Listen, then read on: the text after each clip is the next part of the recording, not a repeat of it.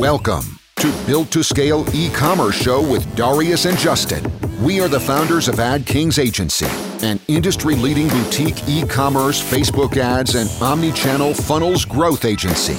Our insights and expertise have helped to generate over $45 million in revenue and spent over $18 million on paid acquisition for our clients in the last year alone.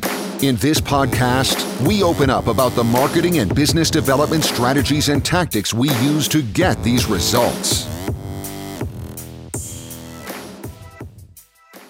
All right, so welcome to the Built to Scale e-commerce show with me. And today I'm interviewing a very interesting individual that I've been following for some time on LinkedIn or other platforms as well, entrepreneur and investor. And as I have found, I guess, what he's focusing on right now, and he presents himself as an e-commerce email marketing nerd. Chase Diamond, welcome. Thanks, man. Appreciate you having me. How are you? I'm doing right. And a little bit more information about you that I've found so everyone would be on the same page, and we can just continue later. You can, introduce yourself as well. But from the information that I've found on your LinkedIn, how you like to present yourself is like, now as I understand, you're building Boundless Labs company, a top e-commerce email marketing agency. An interesting fact as well that I found was that your team have sent over 1 billion emails, resulting in over $75 million in revenue for your clients, if that's correct. Yeah, it's been fun. We've been doing this for a couple of years, and we get to work with some really big and fun and even small brands. Definitely we'll have, an interesting discussion. And today we'll be covering several topics. We have a bunch of different questions, but I guess the main takeaways that everyone hopefully we'll get at the end of our conversation. We'll be talking about the biggest challenges and opportunities in email marketing, the biggest priorities that business should focus on to reach that of like 20 to 40% coming from emails, kind of as a threshold as everyone is fantasizing and dreaming about. I think it's a very interesting topic that not a lot of people are considering and discussing enough is actually in-house email team versus that agency. And activities that usually bring the biggest amount of revenues from the email marketing in general, because there's definitely a number of things that could be done, but we have the expert today, so we'll see what he'll tell us. So Chase, tell us a little bit more about yourself, a little bit of a background, so we know a little bit more than what you've been doing recently, but any other information that would be relevant for listeners. Thanks for having me. I'm excited to dive in. We've got a jam-packed episode, it sounds like. So kind of giving you the high level, but giving the short story. At 13 years old, I was diagnosed with Crohn's disease. For those that are unfamiliar, Crohn's is basically inflammation of your digestive tract. I was sick for an entire year due to lack of awareness of this disease. So at 14 years old, I dedicated my life to raising fundraising and awareness for this. And that's where I taught myself and learned guerrilla marketing. So I was taking ads out in the paper. I was calling friends' houses. I was sending friends' parents' emails and messages online. I was doing these walks and all these different types of things, and was able to raise tens of thousands of dollars through some of these efforts where, I wasn't really spending any money to advertise other than a few times of taking ads out in the paper. And that's really kind of how I got into marketing, was through necessity. I myself was faced with this disease. It was kind of scary. And the reason I was sick for so long is because no one knew about it. So I wanted to change that. I wanted to change that in my local community, and I wanted to change that, in my country, of how do we allow people to know more about this. So my venture into marketing kind of came, I guess, organically and through that. And then in college, I played college soccer. I was in a fraternity, but I had to work 6, 8, 10 different jobs and internships throughout because I had to help my parents pay for my tuition. My parents couldn't afford to pay me there. We didn't want to take out loans. So I just hustled throughout college. And in college, I found my love of marketing. So I was doing a bunch of marketing internships, this, that, and the other. And what I loved about email was it's a channel that's one-to-many in a way that feels very one-to-one. And I'll kind of expand on that right now. So with Facebook ads, for example, while they're very effective, don't get me wrong, you obviously need those to do email marketing well. When you run an ad on Facebook, someone sees on their feed a post from their mom, their dad, their boyfriend, their coworker. They have all these other distractions on their screen, and then they see the ad. The ads obviously are visible in some places and also invisible in other places where people just pass through them and they don't see them. Whereas with email, obviously there's a lot of emails in the inbox. But if I can get someone to open the email, it's just me and them. So say I get you to open my email, it's just me and you. You don't have ads or a bunch of other posts on that same screen in that same window. So I can get you to open it. I have your attention for 1 second, for 30 seconds, for a minute. So it's really kind of this intimate channel where you can move people to take action in a way that's very relevant and personal. So long-winded, after college, I went to go work at an ed tech platform where I built a platform that connected students on college campuses with others in their classroom that they did or didn't know. And email was a massive acquisition channel as well as a massive retention channel. So we found a bunch of college email addresses and we were sending highly personalized cold emails at scale, inviting people to join this platform. It's almost a social network around college where people could meet others and share documents, study guides, quizzes, notes, those types of things. And then from there, I went to go build an email travel series where it was much like The Hustle, The Skim, and Morning Brew. It was an editorial newsletter that inspired people to discover the world straight from their inbox. And again, right there, email was a huge acquisition channel. We found people that were interested in travel off platforms like Instagram, and we were sending highly personalized emails, getting 40, 50, 60% open rates, 10, 15% click-throughs on cold emails, getting people to enter giveaways, and getting people to join our Facebook group, getting people to opt in on the landing page. So, email and kind of cold email and audience development and community building has really been like in my DNA since I was 13 doing that Chrome stuff, something I did in college, something I did post-college. And that kind of led me to what I do today. So about 3.5, 4 years ago, my now business partner and one of my good friends, Nick Shackelford, he got me into e-commerce. So I took the skill set that I had of building audience and using email and building community and brought that over to doing e-commerce email marketing. And as you mentioned before, we've sent over 1 billion emails for our clients over the past 3.5 years, and we've done over $75 million in email revenue alone. So that's kind of the background and kind of where we're at today. All right. So it started a while back, and you went towards it to some extent. And while I was doing kind of a research and checking your background and so on, I've seen a bunch of different positions in companies, and in some cases, you've just been a part. In other cases, you actually been a co-founder of those businesses. So overall, from your entrepreneurial experience, I don't know, like how many companies you have had, or like for how long you've been doing business, and you've been in like entrepreneurial journey at your own. Yeah, so my first technical real job out of college, my first big boy job was about 6.5, 7 years ago. That was when I worked at a company. So I worked at a company.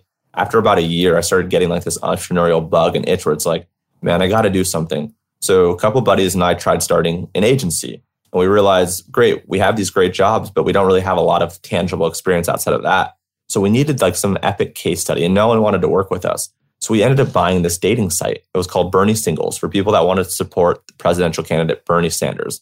And that obviously doesn't disclose any of our political views. We didn't care one way or another, but we bought this dating site, and this dating site ended up going viral. We ended up getting millions and millions of hits to the website in the first couple months. We were on all the press, outlets, all the magazines. We were on all the TV shows, even the talk shows, like Ellen DeGeneres, Stephen Colbert, it was on there. There was obviously a lot of issues with that site, but that gave us a really great case study of being able to drive massive amounts of traffic through PR and through Facebook groups. And from there, so I started the agency. The agency ended up being, moderately successful. We ended up building an Instagram automation tool that helped musicians promote their music. So all in all, between businesses that have done well, businesses that have done okay, and businesses that have failed, I've probably started between 5 to 7 businesses now, myself. Some, I sold for $10,000. Some I sold for $100,000, and some, are going to be in the process of selling for 7 and 8 figures, right? So, and a lot of them I lost a lot of money on. So I've really rode the highs and the lows between those 5 to 7 businesses of some decent wins and, some big losses. And which one of those, let's say, been the most fun one, the most challenging one, and the most rewarding one? Yeah, I think that the current agency right now has been the most fun and rewarding. We now are about a team of about 70 people. We have about 150 clients that we work with. We'll do mid to high 7 figures in revenue this year for the agency. And the goal is ultimately to sell the business in the next probably 2 to 4, maybe 3 to 5 years. So I think this has been the biggest and the best and kind of the most rewarding. One of the most challenging was I started a CBD business. So a CBD business for dogs. That one had a lot of potential out the gates. We got a lot of press. Had a great branding. We had a beautiful website. But CBD was challenging, both because we as partners made it challenging. It was myself plus like 5 other people. So there's just way too many cooks in the kitchen. Everyone wanted to be like the idea guy or the idea girl. No one actually wanted to get their hands dirty. So that's kind of challenging. And then you're already facing a lot of challenges with CBD inherently through not being able to easily advertise on Facebook and Instagram. So that was probably one of like the biggest opportunities that ended up being probably our biggest failure. I think that thing could have had a lot of longevity. We were early and we had a really good niche. So I think those are kind of some of the ones. The agency, I think, has been the best one and the one that's been the most rewarding, because now we have 70 people that work for us, and they have families and our clients, right, that we're able to support, especially through the past few years that have been challenging for some and good for others. I'd say those are the ones. All right. I just wanted to ask this question just because a lot of people don't really think much about it. You do one after another and so on, but businesses can be very different and the experiences can be very different, and you can take quite a lot, even like within like 1 or 2 years, and it can really change your perspective and even behavior and actually how you will do the next one, which might be 2x or 3x the growth that you were like struggling previously with the other one. But it was just because of the previous business in a way. So it's I always find it really fascinating for the people who've been trying a couple of those, and then you kind of find your own way, and then like what's the next gig for them in a way. Yeah, and on that note, like this current agency is like my 3rd or 4th agency. So I had one agency. I think that was our first year out of college. We were able to get that to like $30,000 a month in revenue. We couldn't get past $30,000 a month. That was our ceiling. And then the next agency that we got to like $70,000 a month, and we just could not get past the $70,000 a month. And then the third agency we were able to get to like $90,000 or $100,000 a month. And we just couldn't get past that. And now with this new business, without giving specific numbers, we're doing, mid to high 6 figures like a month in revenue, right? And I think there's like no ceiling. And I think the biggest learning there was a couple things. One was with the first 2 or so agencies, we did everything. We offered anything and everything within marketing. We didn't just focus on email or one specific offering. We did SEO, we did influencers, we did that, this, that, and the other. If you wanted us to pay us to do something and you asked us to do something, we would find a way to do it. Were we the best at all those things? No. Were we decent? Yes, right? And I think the biggest learning with like agency 3 and 4 was really focusing on one specific offering. So for me, email's been at the core of everything I've done for the last 6-7 years. And even longer with like the stuff I was doing for the nonprofit. That was 10, 12 years ago. So that was what we focused on. And by branding ourselves as that and only offering a specific thing, all of our SOPs, all of our documentation, everything that we did and talked about and breathed was email. So it was way easier to scale that one thing than it was to scale everything, right? Because when you scale everything, you need all these different types of people and you can't hire well and you don't know who's going to want what. So I think that was a big learning. I think second was finding the right team and the right partners. I ended up partnering my first agency, second agency, just with people that I was friends with. Not that people that necessarily deserved it or were interested in it. We just were like, hey, we're kind of bored at our full-time jobs. Let's just start something. And it wasn't really the right team. So I think now having the right partners and having the right team and really letting the people, that we hire to lead and do their thing has been huge. I think those are some of the big learnings, and kind of the ceilings on the other ones. I don't feel like the ceilings I have now because of the team, the focus, and really kind of being at the right place at the right time.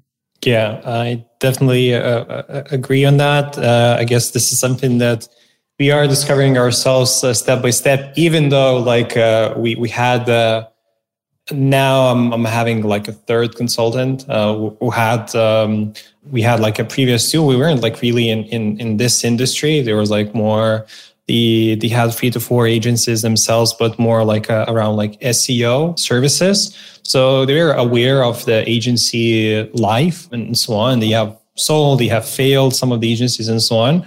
And now they're doing like new businesses, and like pretty much both of them, even like when we just started the agency, both of them said the same thing. It's like if you want to scale or grow the business, you have to do something like one thing really good.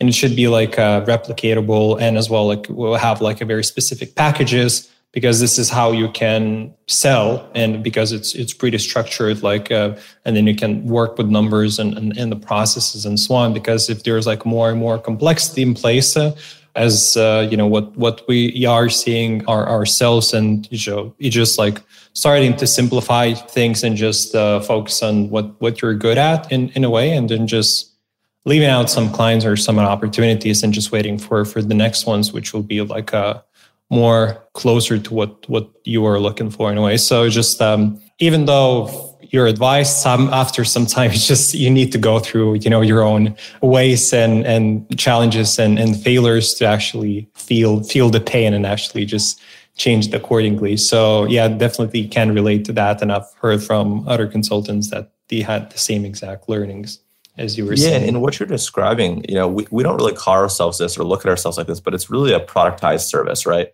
It's taking a service and really making sure that you understand both the inputs and the outputs. So a client comes in, they have an e-commerce brand and they want you to do email.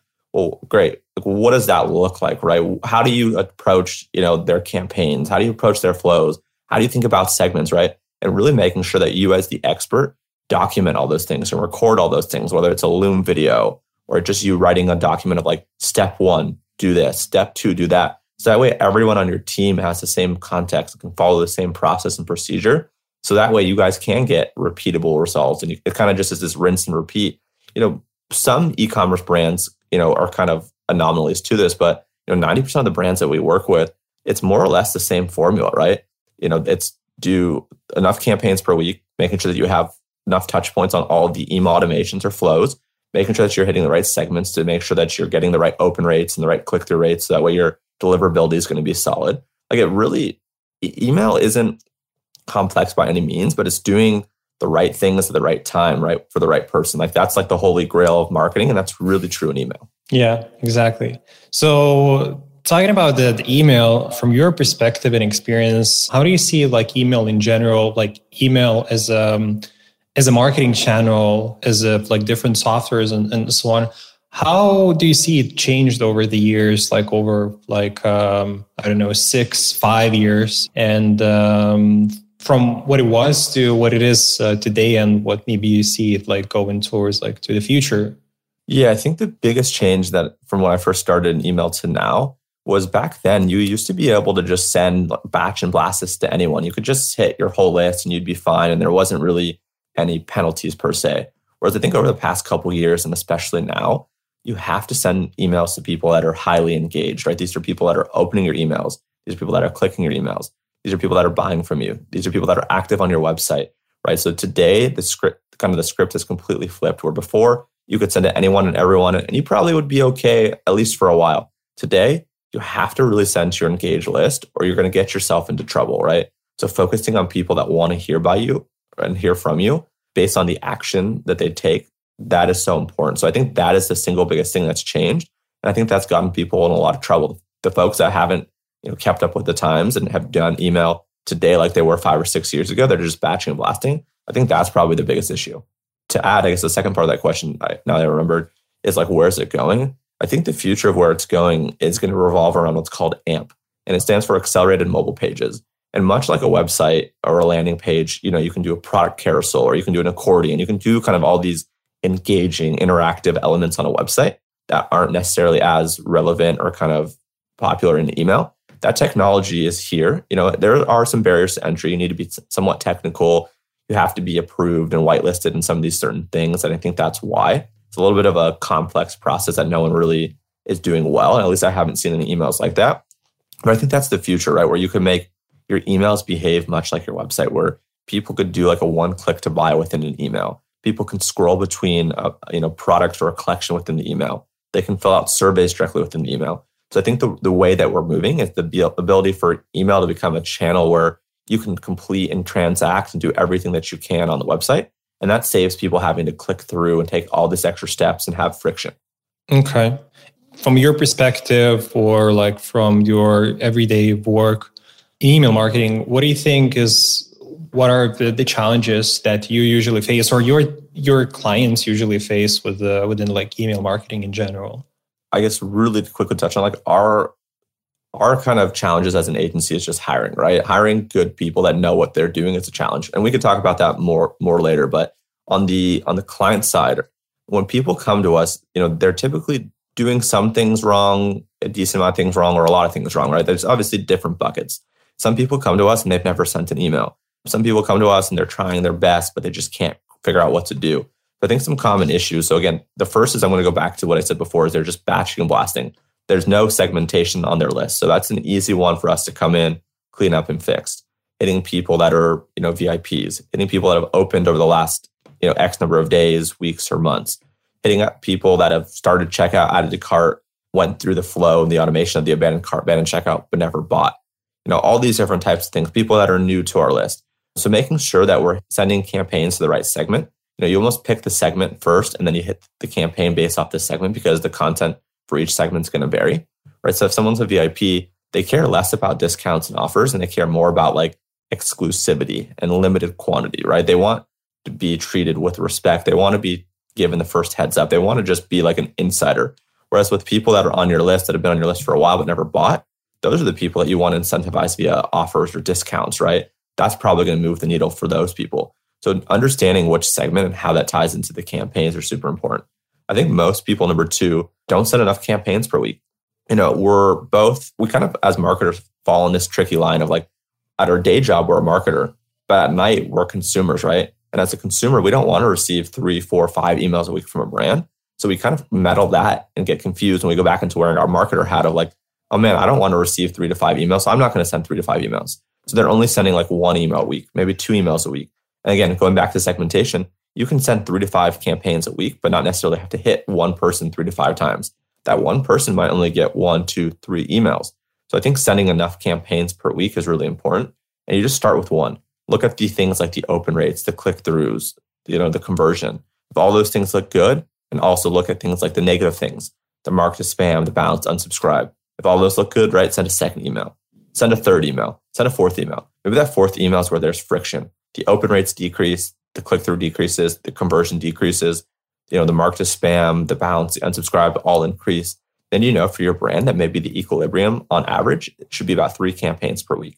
You want to maximize your revenue, but you want to minimize the churn. So that's kind of how I think about that. And then on the automation side, most people just either set it and forget it or don't have enough automation set up, right? They set up a flow 2 years ago and they haven't thought about it or looked at it since, right? They're like, oh, I thought I was just supposed to do it once and I didn't think I had to think about it again, right? And that's very much the wrong approach. You have to be A/B testing things. You have to be updating the creative. You have to be updating the offers. You have to be adding additional emails. You have to be adding new flows. So I think those are like kind of the big 3 things. Again, it's the segmentation, or really the lack there of segmentation. It's the campaigns not sending enough, and the automations allowing those to get stale by not constantly updating them on a monthly or quarterly basis. Yeah, I would agree on that, definitely. Especially even some examples, let's say if businesses have set up the flows and those are bringing the money, but they never actually considered if they would change something or A/B test that it actually could bring even more money.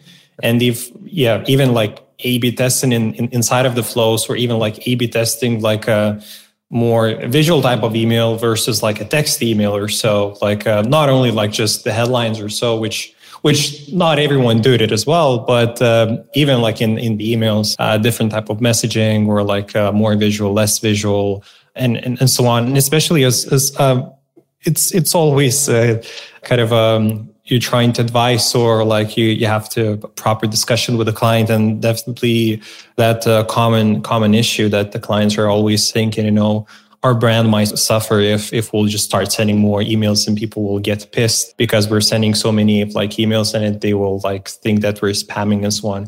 And as you said, definitely like a good method that you just explained, very simple one of like just start sending and like tracking the data and just look at observe it and then make some kind of a decisions. Like it's like as a marketer, it's always like relatively simple. Is like you make some kind of action, you test it, and then you kind of make the next one instead of just overthinking. Just go one step at a time. Even like people sometimes don't consider, I guess, that if you send even those 3 campaigns, not all the people will open up all those 3 emails, because they won't see one or 2 emails, and then they will just notice like if you're sending 5 emails, they will just notice, I don't know, 2 to 3 emails out of 5. And it's like, that's why as well, they won't feel it because that you're spamming or so. And some engaged audience, if you have good content and so on as a brand and you have what to say and so on. So people actually even might enjoy it because they will see it as a blog post or so that it's not always, I guess, about the sales. It's about, the content, educating, providing some value and so on. And people just don't really get it that those 5 emails are not only just pushing the sales or discounts or whatever. This is definitely what we see, but as from your experience, I guess, that's some of the bigger challenges as well, because people are thinking what type of results you will bring, but if you cannot really send enough emails or so as well, like the revenues are not really coming in, and then the clients could be concerned. But on that note, what you just said, are these pretty much the main issues or like challenges that you face, and why clients usually don't reach a certain threshold that they would be satisfied with a number of like a percentage or like the revenues that would be coming from emails? Or there usually are some other problems that why, let's say, early 6-figure businesses aren't really generating enough money from emails? Is it just like the process that they're not really following? Or like if they're following the process, or like something else that they're not really getting enough money from the emails that they might be expecting or like wanting? Yeah, I think the main issues boil down to the segmentation, not setting enough campaigns and not having, enough flows and basically making sure that those are optimized. Outside that, I think it might just be traffic issue potentially. It might be a quality of traffic. It might be people actually opting into their list, right? So maybe they don't have like a good sign-up form on their website and they're not collecting traffic. Or maybe, they have one, but it's not great. So I think that could be another one, right? Is like maybe part of their list is just customers, right? And they need to start collecting people that aren't customers as well. So that way they can, nurture and engage them and ultimately convert them. So I think the sign-up forms and collecting the traffic and making sure that it's the right traffic, right? The high quality people that are, wanting to purchase. I think that the traffic by source is important, right? A lot of times SEO traffic is really strong. Facebook traffic is really strong. Instagram traffic is really strong. Other platforms could or cannot be strong, right? So I think it's the quality of the traffic and the ability to turn that traffic into an email address is probably the other issues outside the ones we mentioned. And how do you really overcome these challenges with a client? For example, you as a service provider, something that you talk with the client, something that, you talk with their partners if they're doing, they're responsible for traffic or so, because this can be a complex issue. Just curious, what worked for you to solve it? Yeah, on like the segments, the campaigns, the flows, the forms, like those are things that we take on as an agency. We're done for you. We own the email channel. So that part, I wouldn't say it's easy to do, but it's straightforward to do. In fact, it's on us, and it's just a matter of executing it, right? And we just have to be transparent with the client that this isn't going to happen overnight. Like this is going to take us a couple weeks and a couple months to get things rolled out, and it's going to be like an ongoing kind of iterative process. But on the traffic side, right, like most of the brands that we work with are doing minimum 7 figures, and a lot are like 8-figure brands, and we have some 9-figure brands. So for them, like they typically have tens of thousands of subscribers, hundreds of thousands, maybe even millions. And they have a lot of different traffic sources because they have the money to spend, right? So for us personally, it's not really an issue just because of the size of the brands that we work with. And for them to get to 7, 8, 9 figures, like they have to be able to get the right quality traffic. They have to understand their channels. They have to do a lot of these things. For smaller brands, I would imagine that if it's an email agency coming in, like, and the leads suck, and you can prove that the leads suck because you're doing all the right things on the email side and they're just not converting, then you have to have a conversation with the company or the agency or whoever's running the traffic to figure out like, what's the source? Is it, are we on Facebook? Are we Instagram? Are we somewhere else? What's the targeting? Like, are we targeting the right people? And what does that look like? If we have a company which is, are like a 7-figure e-commerce store, you have some flows, maybe like sending some regular newsletters once or twice a week or so. What's usually your process, or what do you usually see that you need to do? As you said, there is kind of in most of the cases, there is kind of a repeatable process that you see with the clients that you work. So they can get actually, let's say if they're just now getting 10% maybe from emails or so. And they would love getting like 20, 25, even maybe like 30%. What's usually the, repeatable process or things that you try to focus on within upcoming months or so? So you would go towards it and potentially hit that number for the client. Yeah, I mean, everything before we start working with a client, it starts with an audit, right?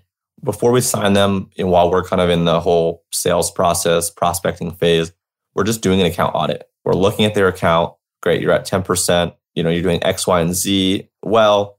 You're doing A, B, and C poorly, and you're not doing these other 3 things at all, right? So we immediately know, great, we need to go in and optimize the things that they're doing poorly, and we need to go add and implement the things that they're not doing at all. And without even looking at someone's account, with a pretty decent accuracy, I could tell you just based on how much revenue you tell me you have, what you're doing or what you're not doing. So there's different benchmarks I think about, like 0 to 10, 10 to 20, 20 to 30, and 30% or more. And that's all percentages of revenue coming from email. So at 0 to 10%, again, it's very similar to what we talked about before. They probably don't have a sign-up form at all, or they don't have a sign-up form that's converting at least 8 to 10% of visitors into emails, right? So we go in, we build a sign-up form if they don't have one, or if they do have one and they're getting 2%, 4%, we'll try to figure out how do we 2 or 3x that, right? How do we run A/B test? Is it the offer? Is it the time delay? What does that look like, right? We'll optimize that. The other one is the number of campaigns, right? They're probably not sending enough campaigns. The other one is flows. They probably don't have that many flows. They probably are missing a lot of the advanced flows, probably missing even a lot of the core flows, right? So we'll build out some of the core flows. And then from 0 to 10 and then going from 10 to 20, they probably still have the ability to optimize the sign-up form, right? Maybe it's doing a little bit better, but it still could be doing more. Maybe they have some of the very few kind of core flows in place, but they're missing some advanced flows. So we're kind of going to keep adding some of the core flows, start thinking about the advanced ones, and still the ability to send more campaigns. Like it really is just those are really the 3 things that move the needle, is those 3 things. And then, the next stage is it's more campaigns, more segmentation, more flows, more emails within flows, more advanced flows. It really, I don't want to say it's that simple, but like that's simply the progress and process is like just looking at campaigns, looking at the segmentation, looking at the automations, and looking at the ability to collect emails. Like there's really not much more to it than that, right? The only thing that's missing outside of that is like, what does your copy look like? What does your design look like? Those types of things. And if that kind of as you're saying, it's kind of sounds simple, but it's not always that simple. And for an e-commerce owner, if they're let's say looking for an agency or like looking for a person that they could hire as an in-house email marketer, what do you say from your perspective for those who are like still considering which way to go? What are the pros and cons of having in-house email marketer or like the team? Because there are like a few things that you would need to cover while doing an email marketing versus an agency like yours. What would you say are usually the pros and cons that those are considering they should think about? Yeah. The way that I think about it is in business revenue by stage. So like, let's say $0 to $100,000 in revenue, 100 to 500,000, 500,000 to 5 million, and 5 million and beyond. So I'd say like 0 to 100,000 in revenue. You have to find a way to do it yourself as a founder, as a partner with some employee that you have. Like you don't have a lot of budget. You're not going to be able to hire anyone well. Anyone good is not going to be able to take on someone doing $100,000 or less. And I don't mean to be mean. It's just, a lot of people that are really good at this stuff are charging thousands of dollars a month. And it doesn't make sense for someone to spend thousands of dollars a month early on in their business on email marketing, where they should be spending that on product and advertising and influencers and content, right? So I think 0 to 100,000, you have to find a way to do it internally, however that gets done. Something is better than nothing. 100,000 to 500,000, again, like I would still do as much as you can in-house if you have a decent process and you got something going, or I would look to find like a part-time freelancer, someone that can just help with a couple hours a week that you maybe just pay hourly, right? Maybe you pay them $50 an hour, $100 an hour, but they're really good. They're really efficient. They'll just get some stuff set up. And then between the 500,000 to 5 million, that's where it kind of gets a little bit, interesting and kind of tricky. It's like, there's a lot of routes you could take it. If you are doing it internally and it's going well, and you want to keep doing that and you enjoy it and you're good at it, keep doing it. If you have a freelancer that you like, that you are paying part-time, to do it for you guys in minimal hours in the 100,000 to 500,000 phase, and they have more availability and they're a good fit, ramp them up to getting more of their time.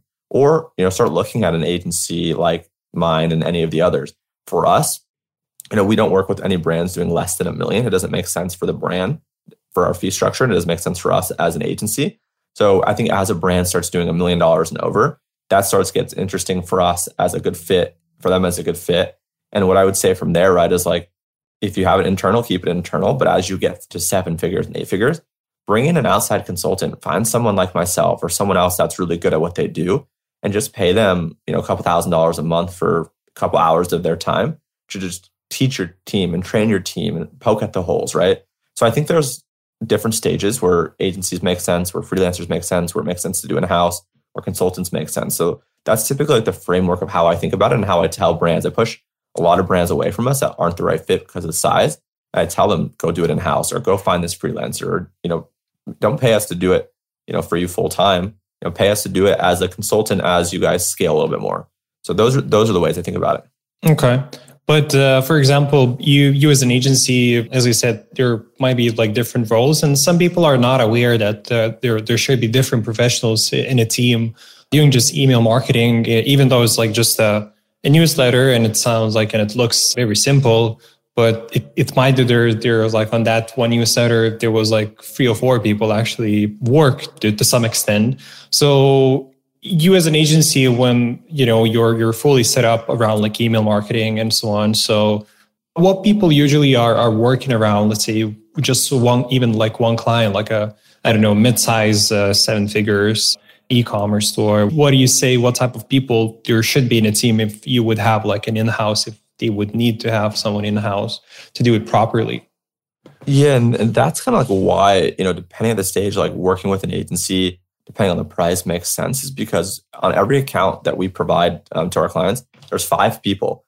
There's a marketer, a designer, a copywriter, an account manager, and a developer, right? So if you were to think about all those people in turn, so we charge, just transparently, we charge $6,000 to $8,000 USD a month, right?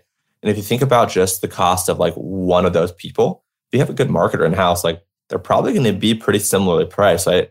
$6,000 a month, I think, is $72,000 a year. So, for someone that's good marketer, that's experienced, like we have, like you probably could be paying someone $55,000 to $75,000 just for that one role, right? And then if you bring in a designer and a copywriter and account manager and developer, you're probably looking at like, I would guess maybe like $15,000 to $20,000 a month in salaries for those people, right? And there's healthcare and all these other things. So I think that's one of the pros and the arguments for working with someone like us. On the flip side, right? We have a lot of other clients, right? So the brand that we work with isn't our only priority, although we do really go above and beyond and we do a great job for them. Having that internal team that's more expensive, like those 5 people are going to be focused specifically on that one brand. So if there's enough work for them to do, great. That's the other thing, right? Like with a 7, 8 figure brand, like I don't know that 5 full-time people in-house could actually have enough work to do, right? Like it probably will realistically take, I don't know, maybe 10 to 20 hours a week to do like a really good, robust email program, for a brand. And then I guess the only thing that changes actually when you're internal is you probably don't need an account manager. You probably want the marketer to be a little bit more of a project manager as well. But you would need, in a lot of ways, the designer, developer, the copywriter as well. So you would need 4 of the 5 people. And a lot of those roles, like good designers, good copywriters, good developers, like they're not cheap either. So again, there's pros and cons. I think there are a lot of benefits to having an in-house internal team. I think there's also a lot of benefits to having, an agency like ours that gets to work with, I think we're working with 75 brands on the email side, 25 brands on SMS, working with like 30 brands on paid social, because we have different divisions. Part of the company, we've been doing some mergers and acquisitions. So we end up having access to about 150 accounts where we get to see what's working on a micro and macro level. So depending on the brand, you might lean one way or another. In your case, as you've been doing that for quite a while, so what type of activities would bring the most value from the email marketing that might bring, the biggest benefits, let's say, right now, which could be, revenue-wise? And I think we won't go far away from what we have discussed and so on. Yeah. But, just to add up a little bit of and as well, like when you think a little bit of ahead, maybe some of the things that you might do today, but you're considering a little bit, that some of the benefits will come in the future. So you maybe invest your time or resources for today, but the benefits might come, I don't know, like in weeks, months or so. So we would touch on some other subjects apart from what we have discussed. So some of the biggest, value bringing activities for today that you do, that people would benefit from the email marketing and for the future. And to clarify, is this for our clients or is this as like an agency in terms of like more like as for an e-commerce? So for your clients, what type of activities in email marketing would bring the biggest value, and maybe what you would do for some clients today, but the benefits might come in the future. This could be done by the in-house team or so, but what you would consider. Yeah, dude, like I don't want to keep harping on the same things, but like that really is like email. So I guess the only thing different, but like, we've said this to some degree, is like really focusing on having like strict segmentation. By having strict segmentation, in the short term, sure, maybe you're not hitting as many people as you otherwise would, but you're really setting up your business in the right foundation to have strong deliverability in the future. And if you don't have strong deliverability, which basically means your ability to hopefully hit the inbox or at the very least promotions and hopefully not be in the spam, then you don't have the longevity of a business channel for email. So I think just focusing on really being thoughtful and kind of specific in your segmentation, that's so important, right? I think a lot of clients get upset because they're like, well, we have 100,000 people on our list. Why aren't we hitting all 100,000 people? We paid to get them. It's like, well, all 100,000 people, you've collected those people over 5 years. Some of these people have never bought from you. Some of these people have never opened your email. Some of these people have never done anything. They're actually doing you more harm than good. We just need to exclude them from campaigns. Let's send to the 50,000 or the 60,000 people that are actually good. That's going to bring us actually just as many, if not more opens. That's going to bring us just as many, if not more clicks. That's going to bring us just as many, if not more, conversions and placed orders. And that's going to allow us to do what we're doing today, doing it tomorrow, doing it in 3 months and 6 months and a year. I think that's the only other new thing I would add. And that's like the importance of segmentation, is making sure that your account is really healthy from like a deliverability standpoint. And on that note, and as we were discussing that, there is a certain amount of newsletters, testing flows, and so on. What would you say for an e-commerce, how they should structure, or like what type of a content they should consider sending? Meaning, apart from just sales and promotion, how you usually like structuring if you send more campaigns per week. Let's say if we are talking between at least like 3 or even more campaigns per week, what type of other like content you would be sending so the customers would benefit, and you would say that it's not going to spam, people might enjoy it or so. Yeah, some of the campaign topics that come to mind, right? So again, we have like the holidays, you got the sales, the product launches, the collection launches, any kind of like social proof, any kind of referral campaigns, any kind of education, blog posts, current events, any kind of celebrity or kind of like influencer endorsements, any kind of like press mention. So there's like a bunch of different, their company's playlist. Here's what our team thinks about these new things. So like there's so many different types of campaign buckets. Like those are some of the main ones though. Okay. I didn't have in my list of questions, but I've been seeing like in email marketing, let's say area, people start talking about kind of a multi-channel approach as well.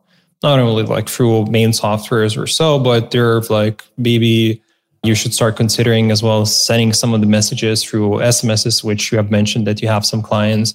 I know that some of the people are considering as well, like Messenger or like WhatsApp or like, or even like just a regular mail part of the strategy, if like an old fashioned one. What would you, say from that perspective? Maybe you do some of it as well, and how it like interconnects, and at the same time, how it is similar or how it is different from just regular email marketing of what we were just talking of newsletters and flows. But yeah, what about SMSs, Messenger, WhatsApp, even like old fashioned email or so? Yeah, we personally haven't done any direct mail. But from my understanding, direct mail for some brands was actually pretty, successful and pretty profitable. That being said, I think pretty recently with some of like the shortage of supplies, whether like it's lumber or paper or this, that, the other, the cost to actually do direct mail has increased, which makes the ability to scale the channel and have as many profits obviously decrease. So I think, 6 months, 12 months, maybe a year and a half ago, I had a lot of buddies that were testing direct mail, and they were having decent to a lot of success. But now it's not been as successful just because of the cost of everything has been, skyrocketing and kind of expensive. Makes sense. That's direct mail. We personally haven't done a lot of like Messenger or WhatsApp. I know Messenger really had like its moment. I felt like a couple of years ago, like it was like all the talk. ManyChat was super big. I'm sure they are just as big and popular today. It's not really something that we've really dabbled or kind of tested. SMS is really kind of where we're focused outside of email. We brought in like an SMS specialist to run SMS for our team. We're building that team out, got about 25 clients. And SMS has been a really great channel in tandem with email, where we just get additional ways to reach customers. And it's really a channel that we're doing for kind of some of our VIPs and best customers, the people that want that first dibs and people that want that first look and people that want those texts from like the founders or the community people and want to engage like in a two-way dialogue. So I think having some of the conversations around SMS like with customers has been big, especially at cart or kind of abandoned checkout, where they have questions about sizing or fit or shipping or returns. So SMS has been a channel that has really surprised us. It's one that we were kind of slow to roll out, one that we didn't really want to roll out, but one that we kind of got forced to roll out from our clients, and in hindsight are glad that we did. So I think there's a lot of opportunity on SMS as both an agency service provider to offer it and do it well. I think there's a lot of opportunity on SMS for brands to really build community and kind of communication and relationship with that subscriber or that kind of person on your list. All right. We covered quite a bit the newsletters. I think it's for me. I think it's everything is pretty clear, and you just have to start doing it, testing and so on. And there are like some regular flows, which I think a lot of people know about it as well. I think there's what it is like around like 5 different flows. I guess abandoned cart, win back, and some other ones. You can mention those briefly because I know that's definitely that and always will firstly focus. But what would you say, once you build those the critical ones, what type of other flows you start adding that not all the people might consider, but would give a very nice addition of like revenues and would add up those extra percentages that you could be coming from emails?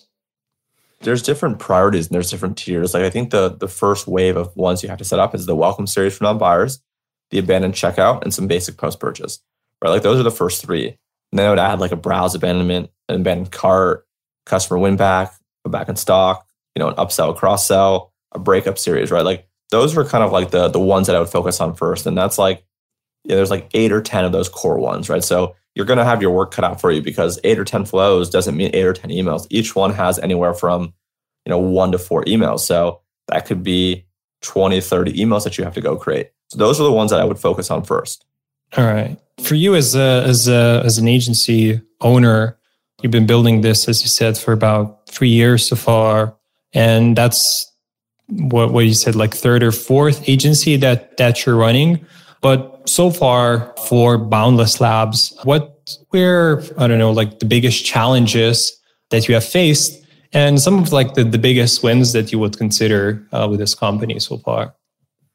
Yeah, I think I alluded to this earlier, but the biggest challenge of any business, agency, brand right now is hiring, right?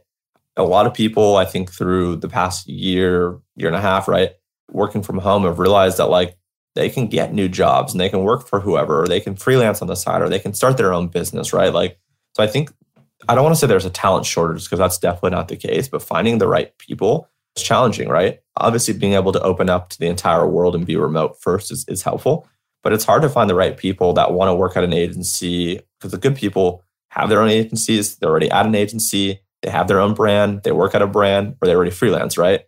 Like the really good people gravitate to doing things that are kind of independent versus working, for a new agency or a newer agency. So I think hiring is challenging, right? I think with rapid growth and rapid hiring and kind of balancing, the inflow and outflow of account receivables and account payables, making sure that you have enough money in the bank account as a float to be able to hire and sustain times when clients don't pay or clients don't pay on time, or if you lose any clients, right? So I think, really getting like the finance and accounting, kind of the cash flow down is super key and critical.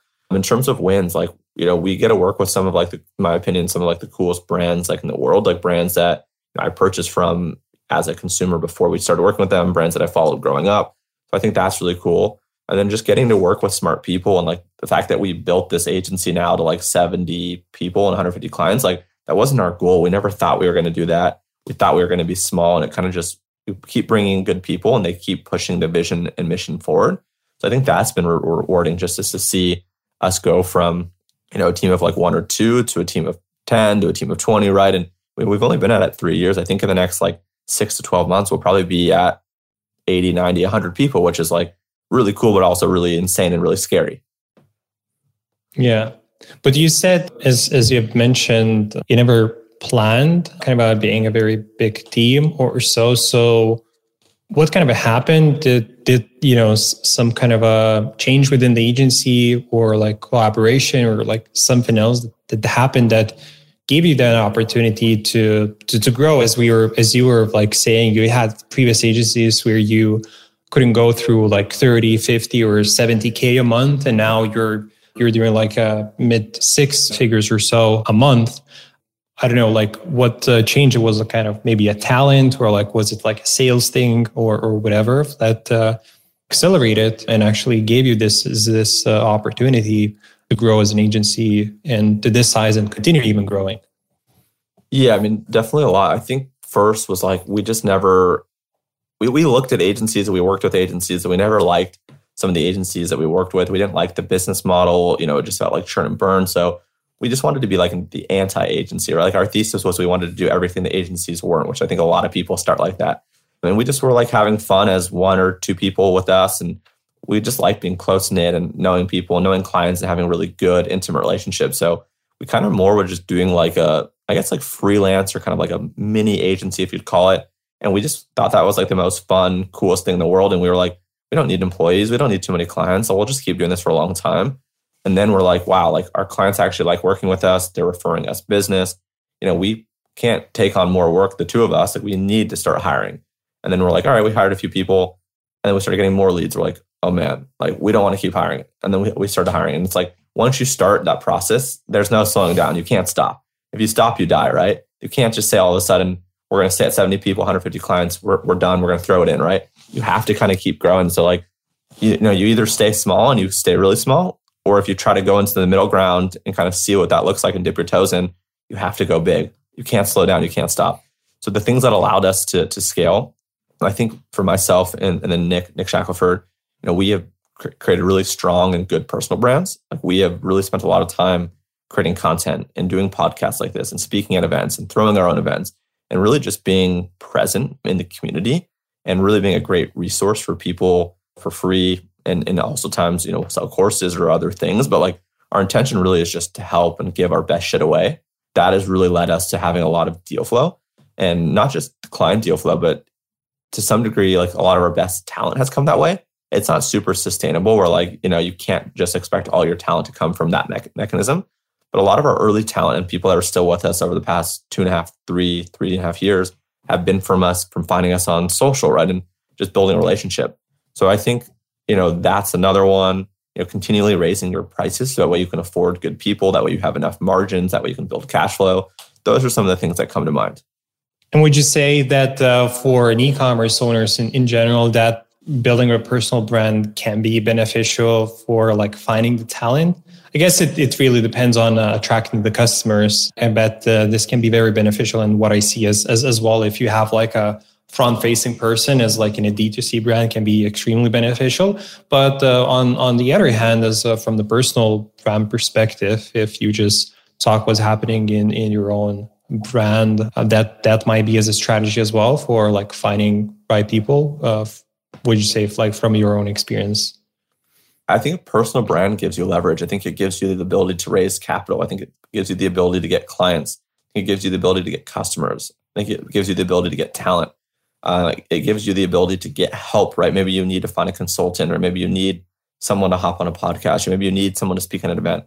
Like I think a personal brand gives you leverage to accomplish, more things than you otherwise could have without one. That's really interesting. And I think more and more people start taking that more seriously. And then definitely I can agree on that. It's like even just presenting your own business, no matter if that's agency or just some kind of other regular business, It just helps not only like with a business, but as you said, one of the other biggest challenges like hiring people. And if they just enjoy like following your agency or your business or you as an individual, this I guess where the best talents would come in, or they would recommend you for others that they know. So I think definitely it's like a big thing that it's been always, I think, but it's like more and more people are starting to look at that more seriously. Going towards, I guess, the end, and what was interesting, I guess, to sum up everything that we have talked today is just, as you said, it doesn't look that difficult, but once you do it, I guess it might get difficult, as doing the emails. But as you were just repeating time and time again about the number of campaigns, flows, and testing. It isn't like a rocket science. It sounds like that. But I think it comes just because with the experience and working with the different brands, I bet some time ago, it wasn't as obvious for you. It's simple to me, but like I know it's not simple in general. It's simple to me because I've been doing this for 6 years, right? It's not simple to someone else that's starting, but it's not rocket science, right? So I think email is a really good and interesting route to venture into as a freelancer, as an agency, and as a brand that they should be doing it. Right. The last question, where people can find you or like any other like additional information that you would like to share with the listeners, those would be interesting, following you or getting to know more about you. Yeah, I think Twitter is a great place. I share a lot of great content on Twitter, whether it's scaling your agency, doing e-commerce, email marketing, this, that, or the other. So shoot me a follow on Twitter. My handle is ecom Chase Dimond. There's no A in Diamond. So my last name is just Dimond. So ecom Chase Dimond on Twitter is the best place. And dude, thank you so much for having me. This was a blast. Yeah, thank you. Thank you for taking the time and showing that email isn't potentially as hard, but if you do it right, that can bring a lot of benefits for sure. And it's just as an example, as you build agency and the team, just an example that there's a huge need and you're able to supply the demand that you have in the market, and you'll continue doing that for sure. Awesome. Well, thanks, dude. Appreciate you. Enjoying this podcast? Consider subscribing and sharing it with your friends. This helps us to grow and create more amazing content like this for you.